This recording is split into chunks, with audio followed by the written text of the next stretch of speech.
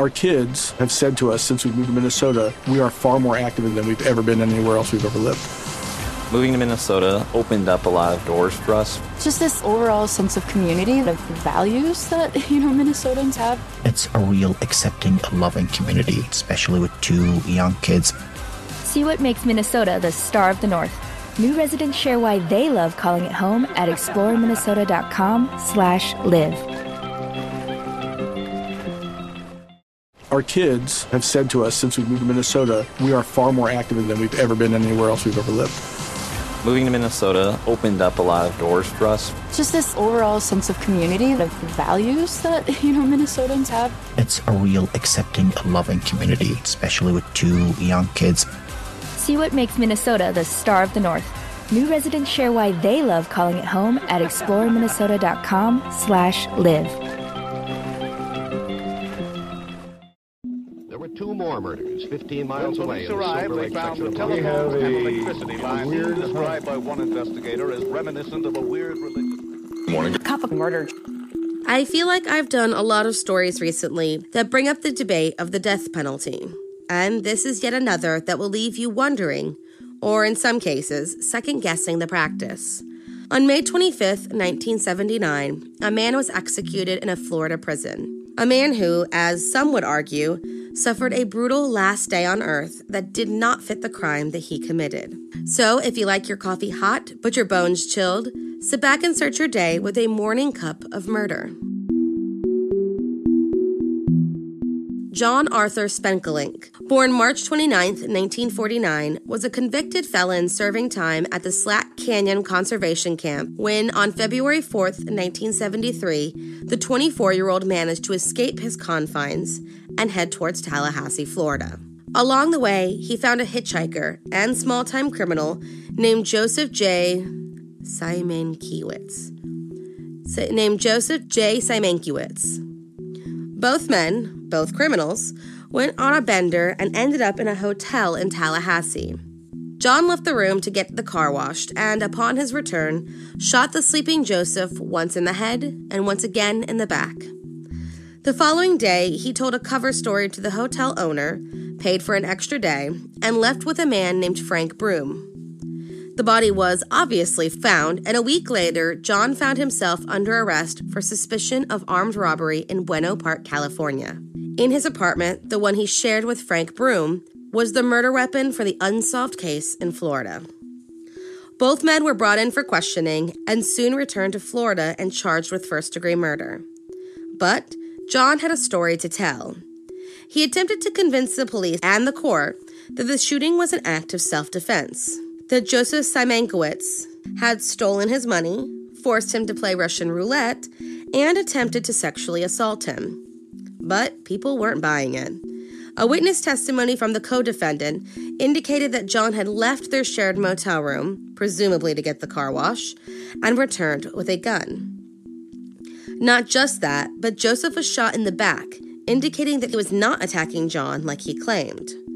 John had originally turned down the plea bargain to second-degree murder, one that would have resulted in a life sentence rather than execution. He must have had confidence in his tale of self-defense. But despite his story, he was convicted of first-degree murder and sentenced to death, while his co-defendant, who just seemed like he was in the wrong place at the wrong time, was completely acquitted. The death penalty, by the time John's execution was scheduled to occur, had recently been reinstated.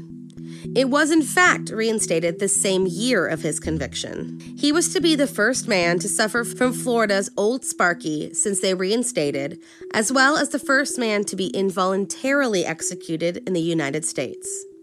John Arthur Spenkelink was led to the electric chair on May 25, 1979, and pretty quickly, things seemed to go wrong.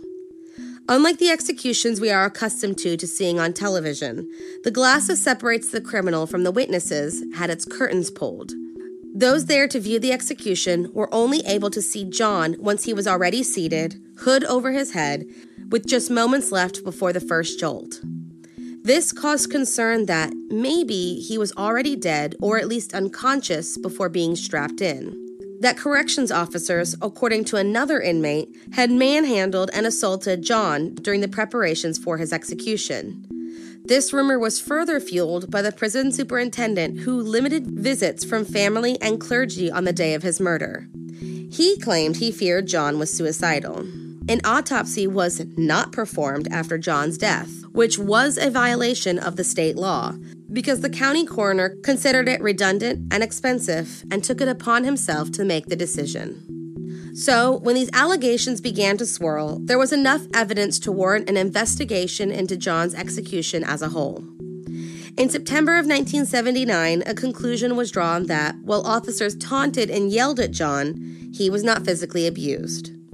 And after John's mother exhumed his body for a post-mortem examination, it was determined that he was very much so alive when the chair was turned on.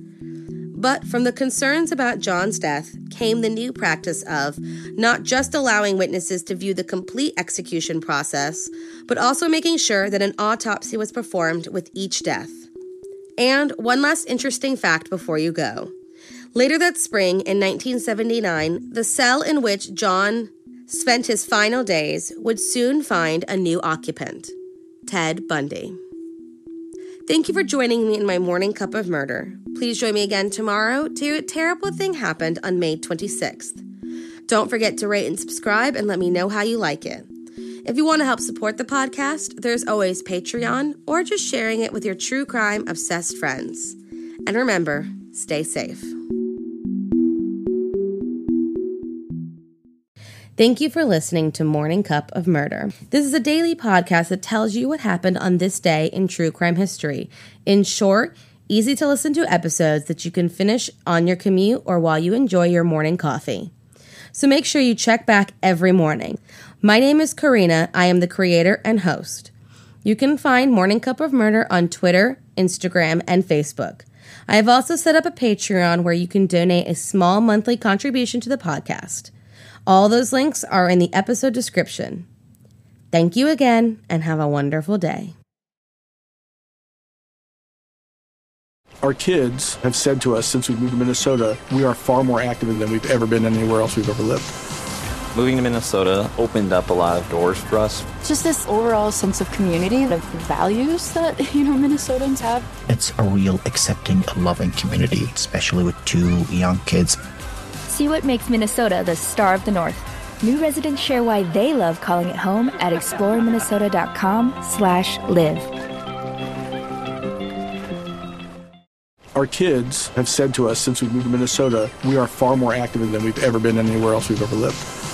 Moving to Minnesota opened up a lot of doors for us. Just this overall sense of community, the values that, Minnesotans have. It's a real accepting, loving community, especially with 2 young kids. See what makes Minnesota the star of the North. New residents share why they love calling it home at exploreminnesota.com/live.